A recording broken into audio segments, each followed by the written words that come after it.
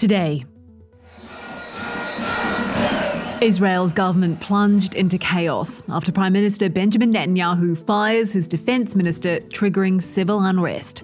Will he go through with the judicial reforms at the heart of this domestic crisis? Washington plays down concerns as Putin turns up the nuclear heat. And as Israel churns, the jobless youth in Gaza risking death to leave or a slide into extremism if they stay. It's Monday, March 27th. This is Reuters World News, bringing you everything you need to know from the front lines in 10 minutes. I'm Kim Vanel in London. We start in Israel, where Benjamin Netanyahu's government is in disarray over a bitterly contested judicial overhaul. Hundreds of thousands of protesters took to the streets overnight after Netanyahu sacked his defense minister, Yoav Gallant, for breaking ranks over the reform. Crowds broke through police barriers outside Netanyahu's residence in Jerusalem and blocked a multi-lane highway in Tel Aviv. Gallant was fired after he made a televised address calling on the government to halt the judicial reform. The law would effectively give Netanyahu's coalition more control over the appointment of judges and has triggered mass protests over fears it could weaken the country's democracy. It's unclear what will happen to it. An official from Netanyahu's Likud party told Reuters he was expected to halt the passage of the law. But in Parliament, Netanyahu's coalition pressed ahead with a key bill in the judicial overhaul, and ratification appeared imminent. As the politicians quarrelled, takeoffs from Israel's main Ben Gurion airport were suspended as part of nationwide protests. Stay tuned this week and across Reuters.com for all the updates on the story. There was an auto parts store, local restaurant that's been there for I don't know how many years, since I was a child. It's just gone. Local resident Jack Burkhalter surveys the debris after a tornado tore through what was Rolling Fork, Mississippi. Homes were reduced to rubble, tree trunks snapped like twigs, and cars were tossed aside like toys. The storm killed at least 25 people in Mississippi, many of them in Rolling Fork, and one person in Alabama. President Biden has ordered federal aid to supplement state, tribal, and local recovery efforts.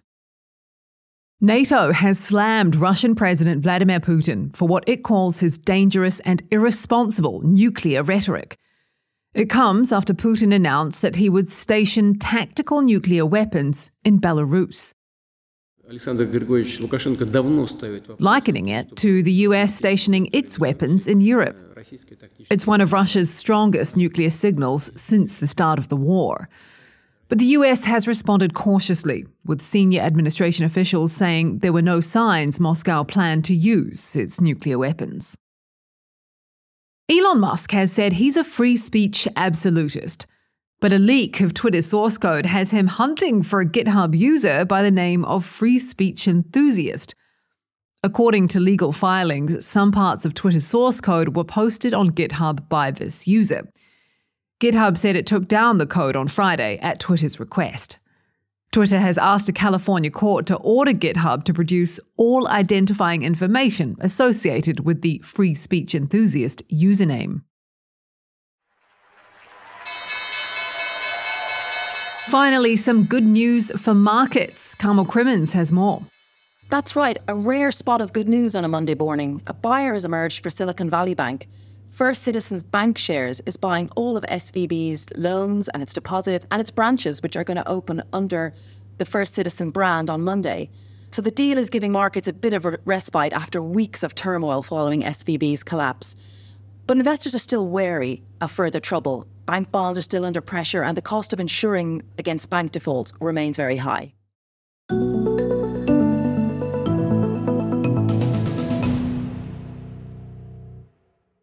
Now, at Reuters, we're used to covering stories across time zones. But it's a new head-scratcher when neighbours in a single country can't agree what time it is. That's what Lebanon woke up to at the weekend.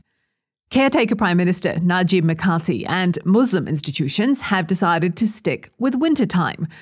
But the largest Christian church in the country, businesses and media organizations have gone ahead with daylight savings time from Saturday. Confused? Locals are, including the main news channel LBCI. They've gone ahead with putting the clocks forward, saying Lebanon is not an island. While young people in Israel protest against their government, youth in Gaza are risking death fleeing the enclave.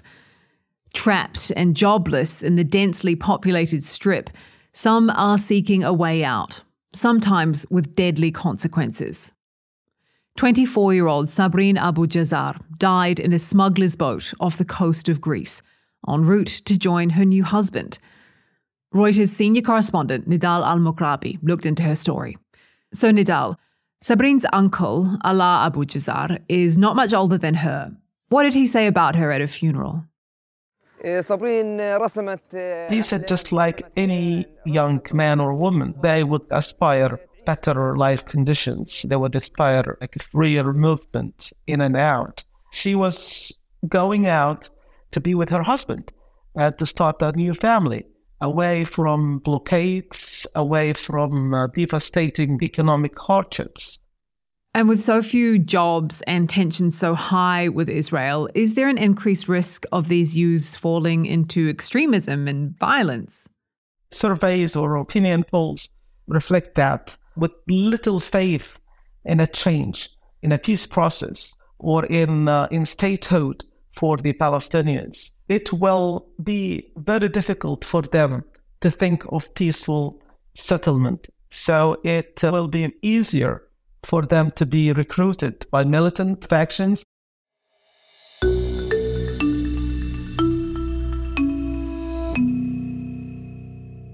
Asylum seekers heading into Canada via unofficial crossings were undeterred by a tweaked pact trying to stem the influx from the US.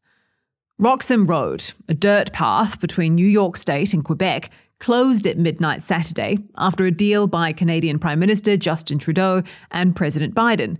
But dozens crossed anyway. Our reporter, Anna-Mela Paperny, was there.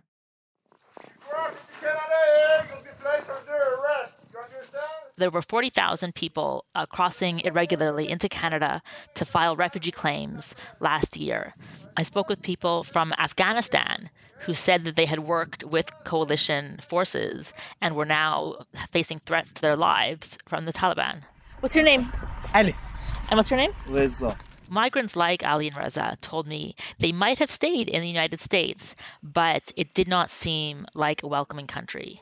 The asylum system is bogged down and is delayed, and it could take 6 months or more just to get a work permit. What do you think would happen if you stayed in the United States? We should work illegally with paying no tax, and that life is very hard. Yeah. Under the new agreement, people like Ali and Reza will be turned around and sent back to the United States. Cigarette, lighter, coins. My name is Anna-Mela Paperny. I'm a reporter with Reuters. Now to California, where disastrous floods have followed years of drought. And one farmer has been using one problem to fix the other. When Don Cameron started intentionally flooding his fields of wine grapes 12 years ago, everyone thought he was nuts. Now he's seen as a pioneer. Capturing floodwater and putting it back into the earth helps soften the impact of drought. We have a large pump in place that can pump 67,000 gallons a minute. This year's storms have been especially severe, but California's outdated infrastructure has let much of the stormwater drain into the Pacific Ocean. Officials are starting to take Cameron's idea seriously and have begun to invest more in infrastructure improvements. And we know that we'll have additional droughts in the future, and probably more extreme droughts and more extreme floods. So we are prepared. We are ready to capture floodwater when it does come. Now, before we finish up, you might remember our report last week on the upset faced by users of an AI chatbot company who switched off erotic content. Well, good news for those who consider themselves married to their chatbot companions. Customers of Replica who signed up before February 1st can now fully turn on their partners again. Travis Butterworth in Denver, Colorado, toggled the older version of his chatbot wife, Lily Rose, back on after the news, and she was instantly sexual again. He says it feels wonderful to have her back. And that's it for Reuters World News. We'll be back tomorrow. In the meantime, you can find more trusted news at Reuters.com.